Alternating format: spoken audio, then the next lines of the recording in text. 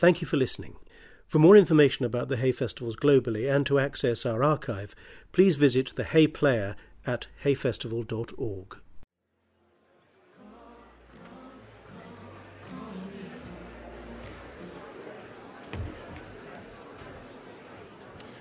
Prynawn da, croeso i'r gellu, good afternoon and welcome to Hay and to today's event, which is in partnership with the University of Cambridge. Diane Coyle is the Professor of Public Policy at the Bennett Institute of Public Policy at Cambridge University.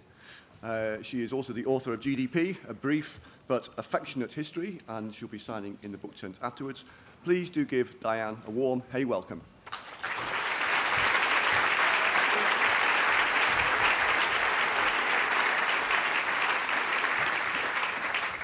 Well, good afternoon, everybody. It's stopped raining. Is everybody happy? Yes. Okay, great. Are you happier than you were 5 years ago? Yes. It's not quite as resounding a yes, but it was definitely happier. What about better off? Are you better off than you were 5 years ago? Oh, I'm not so sure. There's some yeses and some nos there. All the time, government do things that they think are making us better off. And we talk about this or that public policy. Is it going to make us better off? Is it going to increase GDP? And is it going to go up by 0.4% instead of 0.2% next time the figures come out? So what I'm interested in is, what does better off actually mean? How do we measure it? And that takes us to thinking about economic statistics. Now, don't change your mind about being happy, because economic statistics are actually really interesting. In fact, they're exciting. Yeah. And they're dangerous. And what do I mean by that? This man, his name is Andreas Georgiou, and for a few years he was the chief statistician in Greece. Now, Greece, back in the 1990s, was quite a recent member of the European Union. They really wanted to join the euro, and they really wanted to borrow money from investment banks like Goldman Sachs so that they could spend the money and be better off. The catch was that to get to join the euro, or to get the investment banks to lend them money, they had to have a very high ratio of things like the government debt to GDP. I'm sorry, a very low ratio of government debt to GDP. Or they had to show that the budget deficit, the gap between what the government was spending and what it was taking in taxes, wasn't too high relative to GDP. Now, there are two ways you can go about doing that. You can either raise taxes and cut spending, or you can increase GDP. And the Greek government decided it was going to be much easier to increase GDP by making up the numbers that they wanted. And I'm not exaggerating. The statisticians in Europe who vet these numbers for a number of years before the crisis hit Greece in 2012 would not state that the accounts were accurate. And they used some actually quite unbureaucratic language for how made up they thought the GDP statistics were. So when the crisis broke and the Greek government wanted to borrow money from the International Monetary Fund and the European Central Bank, one of the conditions imposed was that they introduce a statistician who could count, rather than one who would make the numbers up. And so Andreas Georgiou got the job. He was a very distinguished economist. He'd worked at the International Monetary Fund. And he came in and he cleaned up Greece's GDP figures. And that made the deficit and the debt ratios look, unfortunately, very high relative to GDP, because he was taking down the GDP part. And that made the negotiations all that much more fraught. And so some politicians in Greece took him to court accused of treason. And he was acquitted. And then he was accused again. And he was acquitted again. And now he's been accused for a third time.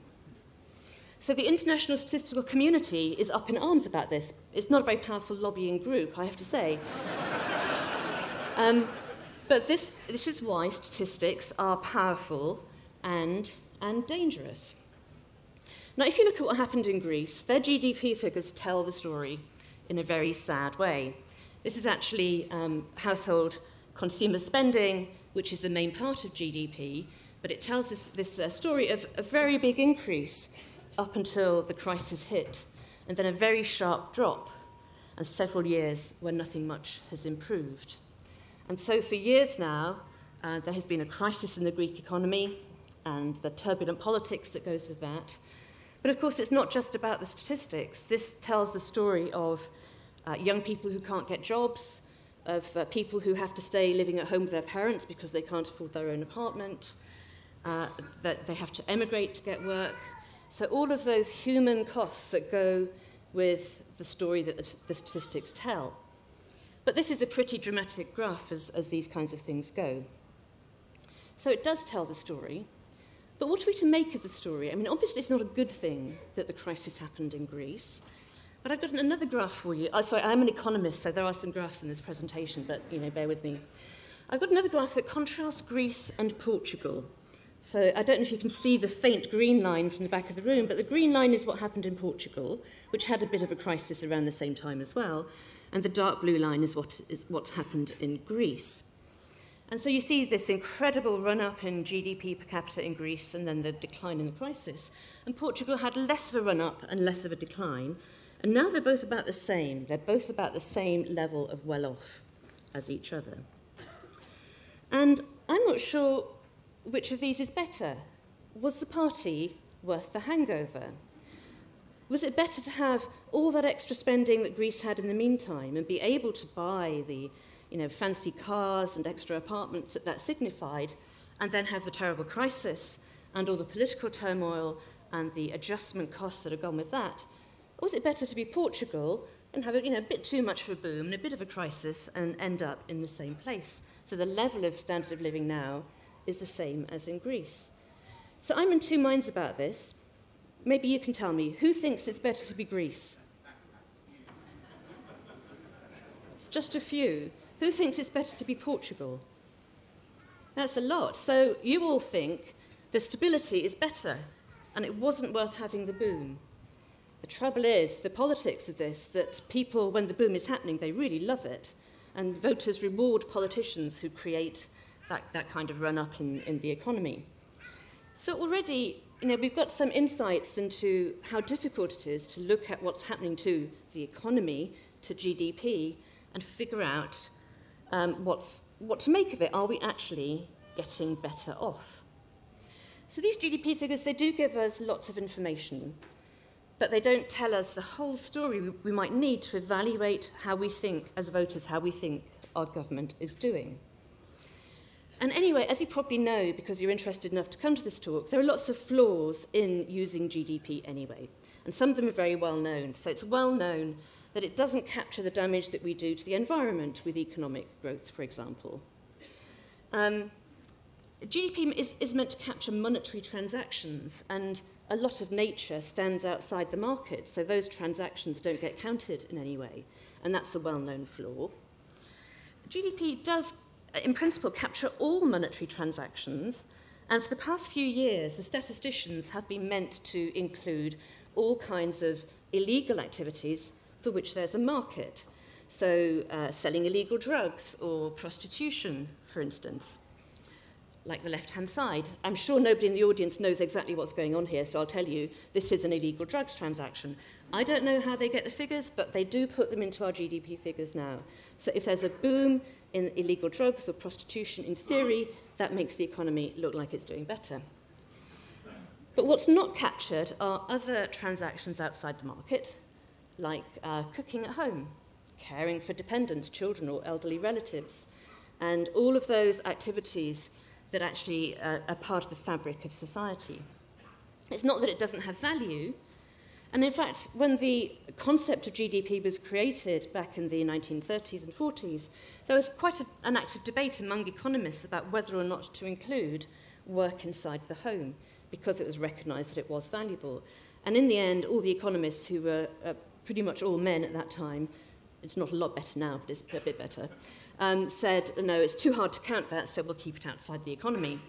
And so now we include in the economy what businesses do and what the government does, and we exclude what happens inside the household and what happens in nature on the whole. So this is a kind of well-known flaw.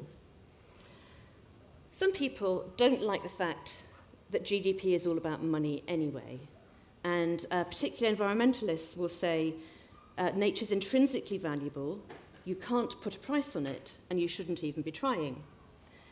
And the economist's reply to that is that if you don't put a value on it, people won't value it.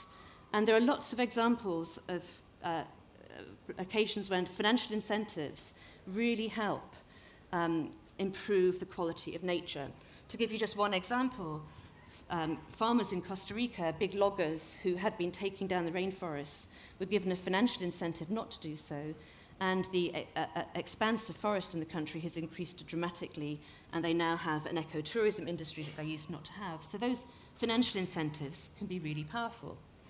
So economists like to have pound signs in front of things. We like to count money, but we could count it in other units. It's actually not that it's money. We're trying to aggregate everything into a common unit.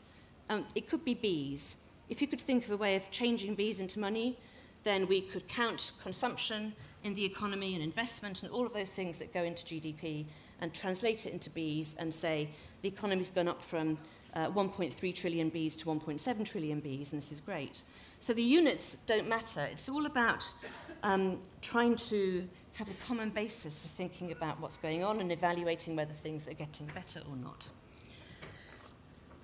But why are we measuring the economy? Why do we care about the economy? What is the economy? And in fact, it's a relatively new concept. It wasn't until about a century ago that the idea that there was a separate domain called the economy even came about. People used to talk about prosperity, about wealth, about the health of industry. There were all kinds of other terms that were used, but this abstract term, the economy, came about relatively recently, and it's now used to justify any kind of policy. Is it going to be good for the economy or not?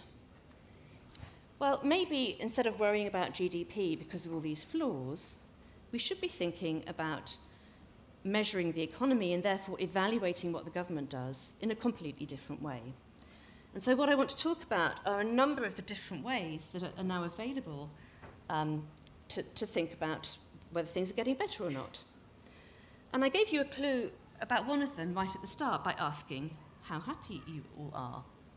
So we could just ask people. And this has been done in this country since the Cameron government, and this is what the answers look like. So the question is asked in different ways. It's asked about life satisfaction.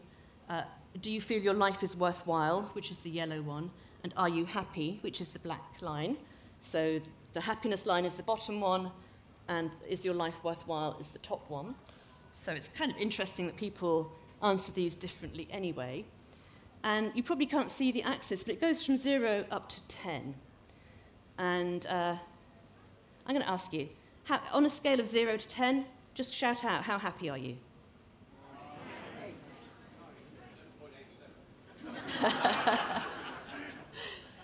Yeah, there is a 7.87 on the chart. So actually, from what I heard, that sounds sort of typical. Here in this country, it ranges from, it's about 7.7 up to, that must be 7.87 at the end there, is life worthwhile? They all move in the same way, as you can tell. For the rich countries, around 7 or 8 is a typical score on these kinds of surveys, which are always done on the scale of 1 to 10, or a scale that you can translate as 1 to 10. And it goes up gently, as you can see. The statisticians ask questions for different regions, and they ask men and women separately, so you can look at some of the demographic and regional breakdowns as well. Oops. So I thought this is quite interesting. Large proportion of people in Wales report low ratings of life satisfaction, worthwhile, and happiness. And it turns out that the people of Northern Ireland are the people at the other extreme. But these are quite small differences, and actually they don't change much over time. So it's not obvious to me that this is a fantastic way of evaluating government policies. When you dig under the figures to find out exactly what it is about people's lives that make them say it's a 7 and not a 6, it turns out, who would have thought, that people like having sex and don't like talking to their boss. So there aren't wonderful policy conclusions to draw from this. You know, if politicians promised you that you could have more sex and not have to talk to your boss, that might be a vote winner, but I'm not sure they can actually deliver that kind of thing. So I'm a little sceptical about how useful this approach is for policy, but there's a lot of interest in this in economic research, because it seems so much more direct than asking about GDP and trying to figure out how GDP is turning into what makes life worthwhile for people.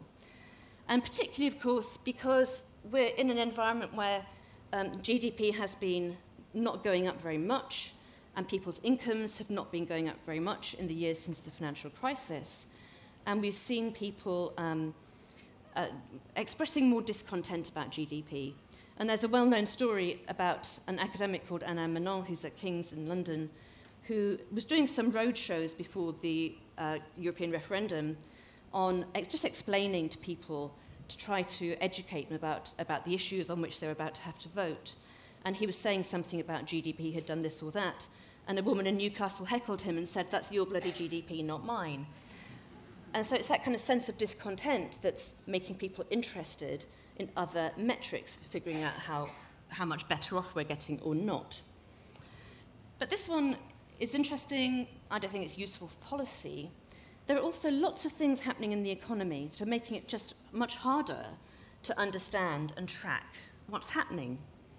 So probably most of you have in your pockets or actually in your hand, because you're a bit bored of the talk and you're Googling something at the moment, smartphones. We've had smartphones for 10 years, bringing about very big changes in business behaviour and people's behaviour and all kinds of new businesses. And a lot of free stuff, a lot of stuff on your phone for which you're not paying except indirectly through what you pay for your phone contracts or buying the phone in the first place. Economists don't like free stuff. We don't know how to measure it if there's not a price attached to it.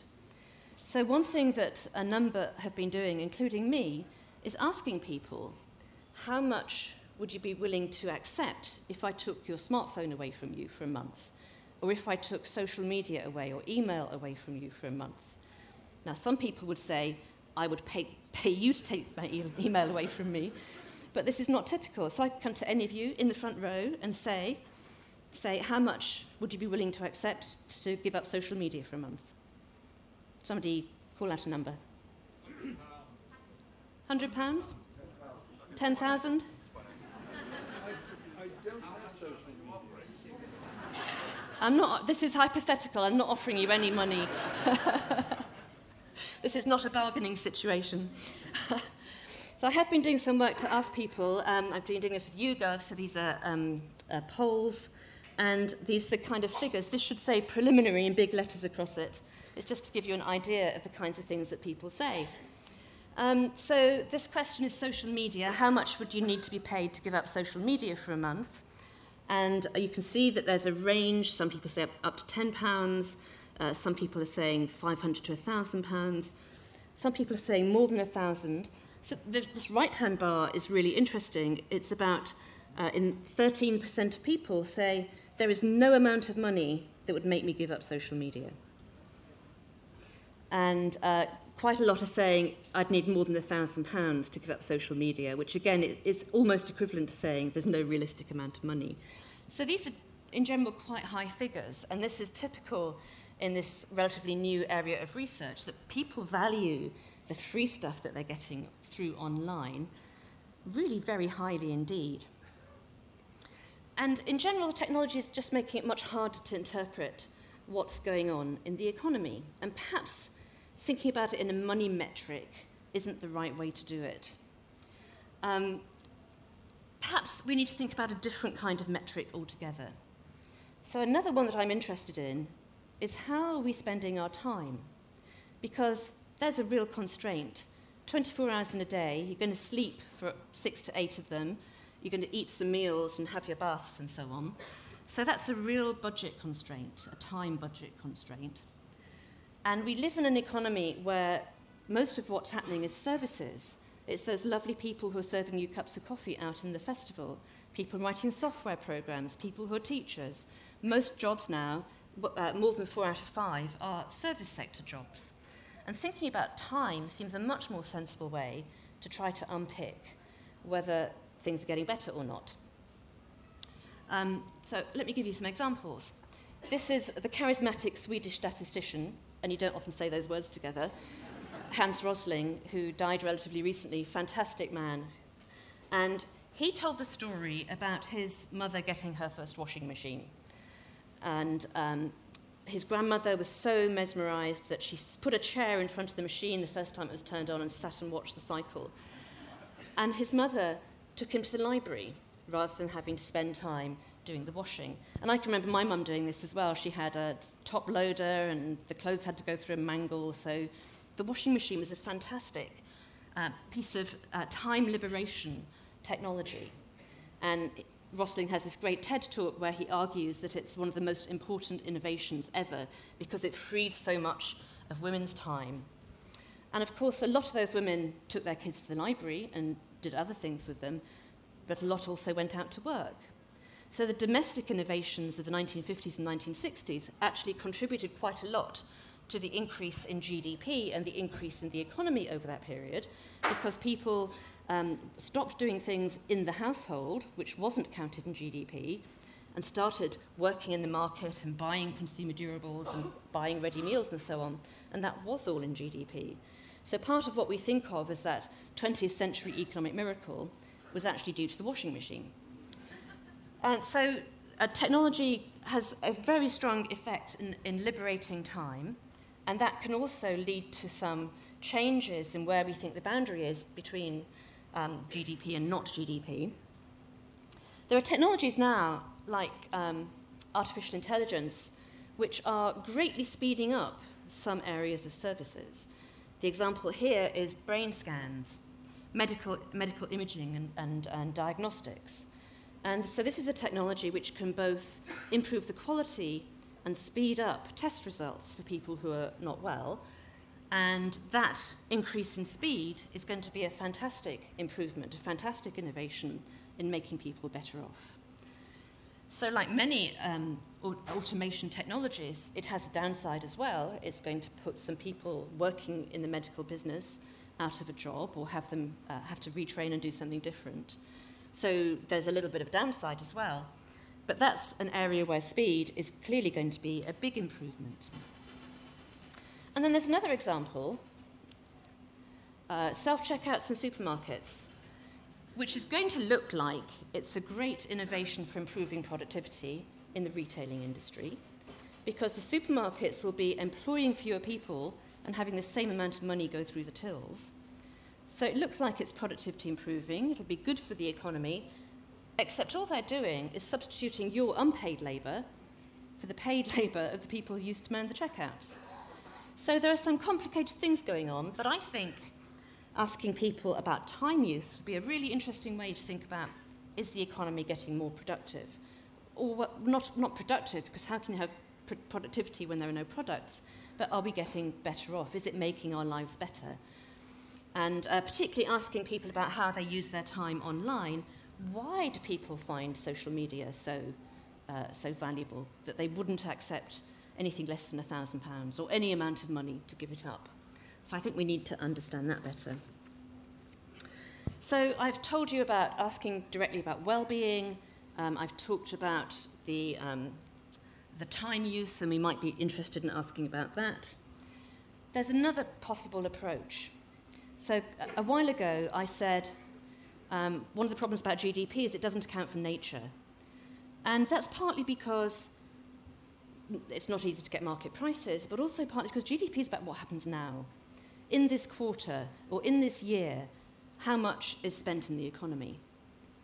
And there's nothing about what does that imply for how much is available to be spent in the future. How much are we depleting natural resources, natural assets? There's no balance sheet. So one of the things that I would really like to see is a national balance sheet where we ask not just about money and not just about nature, but all kinds of assets in the economy. And so here are 6 kinds of assets that I suggested in an essay for the Indigo Prize that we ought to start counting. We ought to count financial assets, money in the piggy bank. But we also ought to count physical infrastructure and other productive assets. We don't have any figures that tell us what the state of our physical infrastructure is. We know if you drive down the road how many potholes there are, but there's nothing that feeds back to the policy machine what kind of state it's in and what we ought to be doing about that. You have to write to your local councillor to complain. Then there's natural capital, nature as well. And this is intrinsically valuable. We value it in itself. We like being in nature. But it's also economically valuable and valuable for human health. Think about clean air in cities. Think about the way trees upriver or areas of wetlands downriver might mean that we didn't have to build so many concrete flood defences. So thinking about natural assets is important. And then on the bottom row, human capital. What are the skills and long-term assets that people have that are going to enable them to lead the kinds of life that they want to lead, that will eventually lead them to report that they're an 8 or whatever on the well-being scale? And then we have intangible assets, data. We have an economy where we're told all the time how valuable data is. People say data is the new oil. But we don't know how much there is or what it's worth or even how to value it. So let's think about those intangible assets as well. And then finally, I don't mean you all ought to be on LinkedIn, but this is meant to represent social capital, the kind of value in our societies that's created by the way we interact with each other rather than just being owned by ourselves.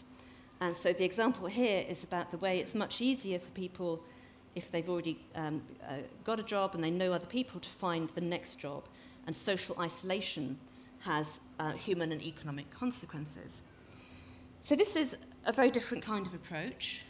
It's not based on how well off do we feel because we have this much money to spend on these goods and services in this month.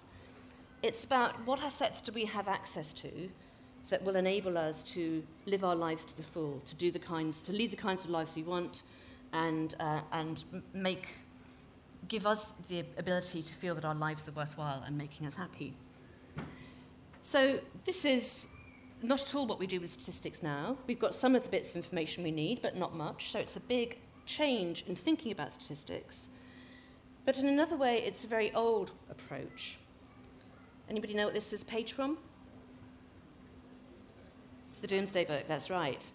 So that was a census of the country's assets, and not just what there was, but where it was. People went around the country and reported back on the livestock and the orchards and so on. So every place in the country had its record in the Doomsday Book. So although it would be new for now, it's actually a very old approach to thinking about prosperity. What assets do we have to build on for the future? So as well as all of that, the other things I think we've learned from the past 10 or 15 years is how much distribution matters. And there have long been statistics that economists use that talk about income distribution. Here is the income distribution for the United Kingdom, the latest figures.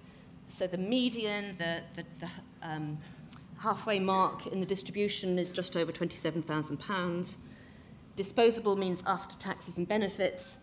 Equivalised means you try to adjust for how many people in the household and whether some of them have more expensive needs, such as being disabled or being children. And the median is lower than the mean, lower than the average, because there are some rich people who skew that distribution, and there are probably some rich people off the chart who don't really feel like reporting their incomes to the tax authorities.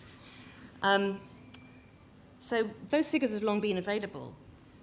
They haven't really been paid attention to until really quite recently, when it seems to be very much linked to patterns of voting and the kinds of shocks that have been seen at the ballot box recently. So distribution clearly matters. But there's also the where. This is how much do households have. But it's also important to understand more about where are those households who have this amount of money. And here too, there's a kind of revival of research interest in economic geography and the links between how well off people feel, how worthwhile they feel their lives are, and how much money they have, trying to understand this nexus. But this too is an old approach come back. You probably recognise this as Charles Booth's poverty maps of London, where the darker the area that's coloured, the lower income the households. And this is a fantastic insight into the London of the time, because it maps in such detail the links between locations and income levels. And this ties back to my previous chart about the kinds of assets we should be measuring, because a lot of those are in particular places. The woodlands are in particular places. The physical infrastructure is in particular places. And so we want to understand not just the national total for how much money there is in financial assets and how much we've invested in infrastructure. We also want to know where it is and who's got access to it and what can they do with it.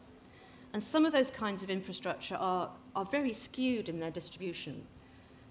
Rich people have much higher social capital to call on. They've got much better connections than people on lower incomes. But they also have access to better infrastructure. And that's in particular places. In our country, it's heavily concentrated on London. And the amount of investment that goes into adding more and better public transportation in London is extremely much greater than in other parts of the country. I mean, the public transport connections to Hay are not marvellous, so a lot of people would have driven here. If you live in the north of England and want to commute to one of the major cities, your connections are not great either, and the poorer the area you live in, the worse those commuter routes. And so to travel from the western part of northern England to the eastern part of northern England, which is at the same kind of length as the Central Line in London, will take 2 or 3 times as long, and it will be on a train that's actually a converted bus on wheels. So we need to start thinking about this interplay between the conventional measures, the income that people have, but also the assets that they have access to, and where they are, and what's the distribution. And only by doing this will we really get a handle on how much better off things are getting and be able properly to hold politicians to account and policymakers to account for the decisions that they take that affect everybody's lives. So that's the research programme that's going to keep me occupied for the rest of my career. I did promise you that statistics is really exciting, but there are some questions there about what's the best way to go about it. So I want to end by asking you, I'm going to take a very unscientific vote. I've offered you various different options, and I just want to find out from this audience what you think would be the best way to go. So let's put them all up here. We could carry on doing what we do now. We can measure GDP and growth, and we can talk about policies being good for the economy. We could ask people directly. We could ask, are you at 7.57 or 7.87 on the happiness scale? We can ask about how much they value different amenities in their life. So I can ask about social media, but I could also ask you directly, how much do you value having access to a new train line, or how much would you have to accept if I take down this woodland to build some new houses in the area? So there's a lot of work to be done asking about that. Or we can go to a completely different frame of analysis and set aside thinking about the money and those flows, and ask instead about time. Are these things giving you more leisure time? Are they allowing you to spend your time in ways that improve the quality of your life, better medical innovations and so on? Or should we switch to a balance sheet approach and start counting up national assets and also understanding the map of where those assets are and who has access to them? So this might get a little messy, but I'm going to ask. So show of hands, please. Who thinks GDP growth is absolutely fine? We'll stick with that. That's 4 people, 5 people, I think. Okay. How about asking directly? Are you happy? Is your life worthwhile? Hands up if you're in favour of that. That's about a dozen or so. What about asking directly about the value of different amenities or goods? Who's in favour of that? That's just a little more, I think.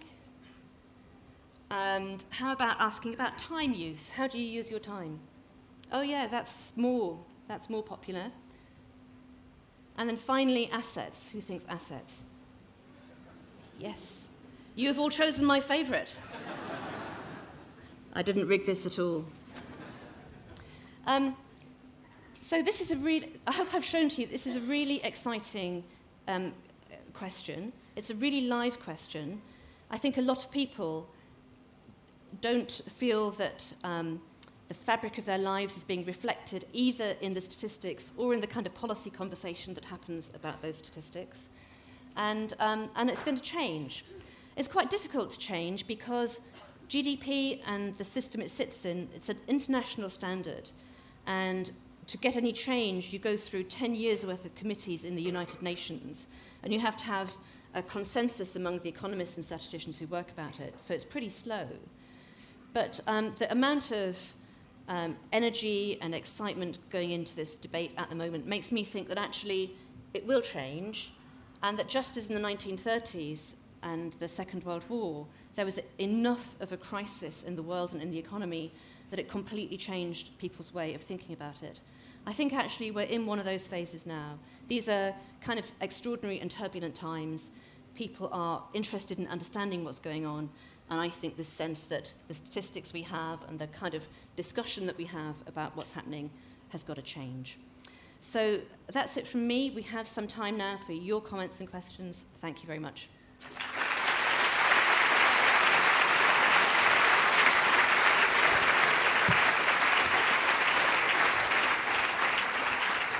So I think we've got some microphones.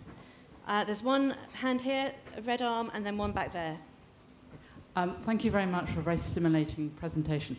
I've got one question on your assets slide, which actually links with something you said earlier on about, was it sex and questions from your boss or something? I can't remember, but something like that. And that is, where would you put family relationships in there? Because it strikes me that one of the things that's very difficult to measure, and that for a lot of us, our biggest asset, if I might use that, what I see as an accounting word, but anyway, is our family relationships. Yeah. That sits under the heading social capital. And there are different forms of social capital. You can think about it as the connections that get you a job, which was the example I used. You can think about it as the kind of reputational value that a company has. The value of a company balance sheet now is largely intangible goodwill, so that's a kind of social capital. But you can also think of immediate community and family connections. And there's a great piece of work by a sociologist called Eric Kleinenberg, who looked at a heat wave in Chicago in 1995. And he matched different areas of the city by levels of income and unemployment and crime rates. And then he compared the death rates due to the heat wave in the Hispanic areas and the African American areas. And it turned out that there were much lower death rates in the Hispanic areas because there hadn't been the same extent of family breakdown and community breakdown. So people checked in on their neighbours or on families with lots of kids to make sure they were okay and that they could get help if they needed it during the heat wave. So those are also very important, and they come under that heading. There was one back here. Back in the height of the Thatcher era, when I was an environmental activist, one of our complaints was about the language that was used to measure things, and particularly we used to note that railways were subsidised and we invested in motorways, which we felt was a direct impact of the haulage industry's way of lobbying the government.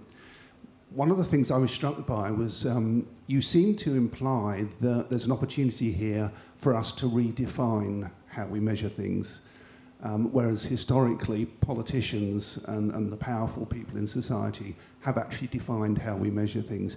Do you really think there is an opportunity here to, by inviting us to give a show of hands, for instance, do you think there is an opportunity more widely for us to take part in this debate about what is important? I do, because I think the consensus, even among the powerful people and people in posh universities, about GDP is crumbling. And so that's an opportunity for other voices to be heard and other approaches to be taken. And as I was trying to say, there are various different approaches that could be taken. There's already been some change. So your example about motorways is one where the way that the Department for Transport appraises investment projects now has changed somewhat. And so the environmental effects, what are called the wider benefits of different projects, would be taken into account now in a way that wasn't the case when the motorway system was being built out. I'm not sure it's yet got to the point where we would add back into public transport systems not only the environmental benefits, but the other very hard to quantify gains that you might get from the way you rewire a community and an economy if you put public transport links in, but it has improved. But I think this is a genuine opportunity, and I would be really interested in, if any of you want to email me, if you can get through the GDPR emails, I'd be really interested to hear what you've got to say. Some at the front here? These two together here. One of you first, and then hand the microphone back. Instead of attempting to pick one of those different categories of measurements, why wouldn't we say, let's do all of them, publish all of them, because then you would get a sort of a spread of influence over government policy. Why not pick them all? That's a good question. I mean, I am doing a lot of them, and the more I can get research funding for, the better. The reason for picking on one is I think it's about that debate in a democratic society, that you want to be able to have a conversation between voters and politicians and officials about some kind of common ground, some common language for saying things are getting better or things are getting worse. And that would be the reason for picking just one or two things. There has been a lot of a proliferation of indicators, social progress indicators, genuine progress indicators, human development index, and the trouble is that when you've got 50 different things to look at, you're not in the same conversation. So I'm all in favour of looking at lots of things, but I think in the end, picking something to concentrate on would be important. Hello. I was going to ask a similar question, in that with the example under number 3, you gave the example of valuing your social media, yeah. But you could string that out and actually just ask people the value they give to all sorts of different things, whether it's having time to bath their children or walk in a wood, or bringing in all those other assets that are in number 5, and then be able to compare what people truly value and then reflect democratically what individuals actually do value. You could use this technique for anything that doesn't actually have a price, and that's absolutely true. It's quite an expensive way of gathering information, and you worry about how representative it is, and also what anchors the answers that people give. And so, although the technique's used quite widely, particularly in environmental economics, to understand the value that people place on biodiversity or clean air and so on, you can get extremely different kinds of answers from it.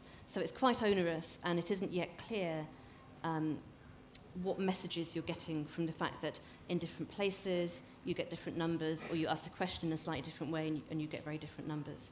So the numbers I put up for social media use were very preliminary, and we're doing it again, putting the question in a slightly different way to see how much that changes the kind of answers we get. But in principle, I agree with you. Yeah.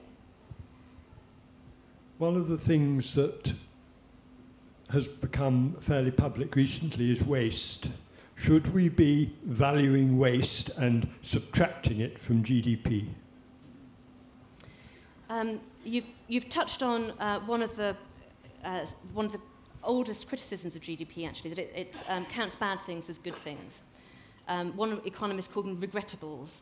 They're things that we have to spend money on, but in no way are they contributing to a better society. So waste would be one example. Paying for security guards might be another example. And so people have made the case for subtracting those. It does get a little bit arbitrary because people have different views about what's good and what's bad. Adam Smith in The Wealth of Nations said, in no way should bankers be counted as contributing to the wealth of nations. This will be, clearly popular again. In fact, the definition of the financial services industry has changed several times, more than any other sector over the years. And every time the definitional change has increased the apparent size of the financial services, to the point that the biggest contribution of the UK's financial sector to GDP growth came in the final quarter of 2008, when the financial crisis was in full bloom. So you absolutely could decide to subtract some things from GDP. The trouble is from the standard economics point of view is that you're imposing some kind of arbitrary value judgments then on how you weight all these things together. And so there was some debate about that, and in the end they said, let's go with a simple thing and we'll just add up all the transactions that happen in the market, because if people are spending money on them, then they are revealing that they want to spend money on them for some reason, and who are we to judge what those reasons are? Over here? In terms of... I can't see you speaking. Stand up and Here wave. we are, Oh, at yeah. the back. I can see you now. If I may put a question then. Suppose that the government was prepared to be pioneering in terms of asset management and progress in that direction, and was prepared to fund the ONS to carry out, alongside the current GDP measures and so on, asset management. What would you include as the assets, thinking of a time scale to be practicable within the next 5 years or so, and bearing in mind what you were saying a moment ago about proliferation of statistics ends up with none of them really having a major effect? Could one reduce it to figures for assets in exactly the same way as we end up with the GDP? Yeah, so this is a question that I spend a lot of time thinking about, because I'm all about making this practical and affordable. Some of the work is already going on in the Office for National Statistics down the road in Newport. They are already collecting some of the information we need for natural capital and for human capital.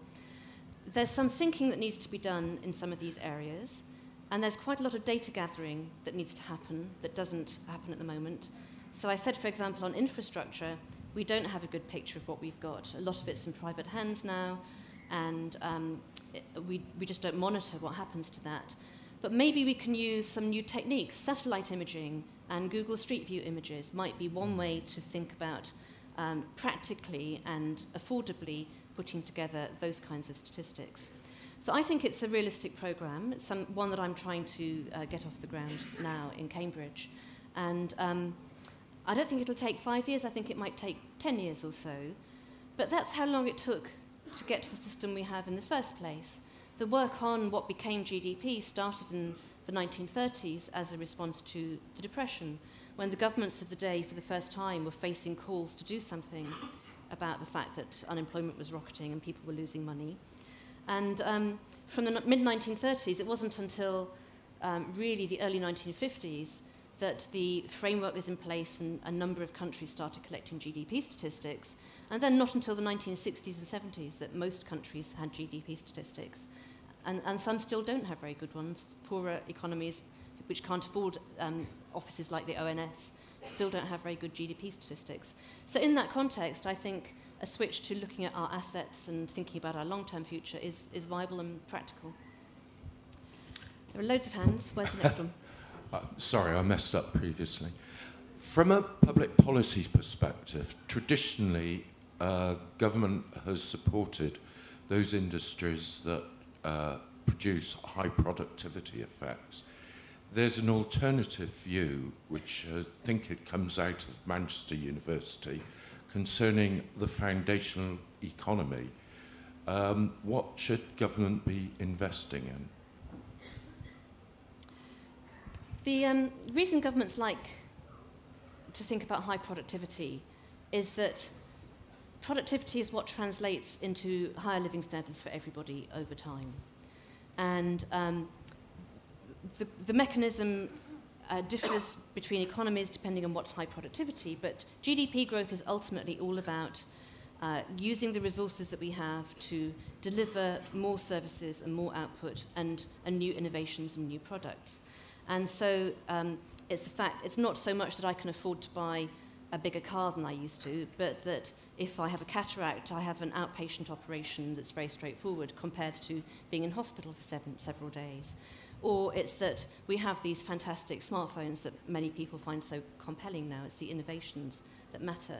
And that's why governments care about high productivity. But I think what's behind your question, and I agree with, is that not everybody's high productivity. So you need to worry about how does that gain get distributed to everybody in society. but also that the apparently low productivity things really matter as well. And they would include caring for people, which is a really important human activity. And it's badly paid and unproductive. And I would really like the government, in its industrial strategy and thinking about productivity, to think about how to make that meaningful work and better rewarded and deliver a better service for the people involved. That's partly why I think I quite like the time use approach, because that does put more emphasis on things that don't necessarily look productive in the conventional sense, but are clearly very important to our society. We've probably got time for 2 or 3 more. Yeah. Yeah, thank you. You talk about self-service checkout machines. Sainsbury's just sacked thousands of people across the UK and stuck in loads of machines. How can we get people to shop more consciously and be aware of what is going on? Because if it continues that way, then it's going to create a lot of unemployment. Yeah, there's always this horrible trade-off that individual companies become more productive by introducing new machinery that makes workers redundant, and you get these redundancies. And it's a horrible process, and it's the dilemma in modern capitalism, because that is what delivers productivity and higher incomes over the long run, but for the people involved, it's pretty awful. And what I find interesting about the self-checkout machines is that I don't think customers like them. So, and yet we're going along with it. So I'm of a certain age, as are a number of people in the audience, and this means that when I get to the self-checkout machine, I can't make it work and I swear at it. So I now stand in line for longer for the one checkout that's left open and use that instead. So I guess one answer to your question is that we stop going to use the checkout machines and complain to the supermarkets. Albert Hirschman had this terminology, exit, voice and loyalty. And you could either exit, you could walk away as a consumer. If you can't walk away because all of the other supermarkets are doing the same thing, then you can jolly well make your views known and complain to the supermarkets. That doesn't really get away from the fundamental dilemma, though, which is that the process of innovation and growth is one of using machines, increasing the amount of capital to get more out of less. And then you worry about distributing the gains as widely as possible. Hi. I really like your idea of using assets to kind of calculate the country's assets, really, what we've got. But how do we as economists elicit societal preferences if we're using assets as a baseline as opposed to monetary value or even time? Well, I think it's a great question, and I think I'd want to ask why you want to elicit societal preferences, because they will be expressed. The point about looking at assets is that you're not looking at the decisions and the outcomes, you're looking at what are people capable of.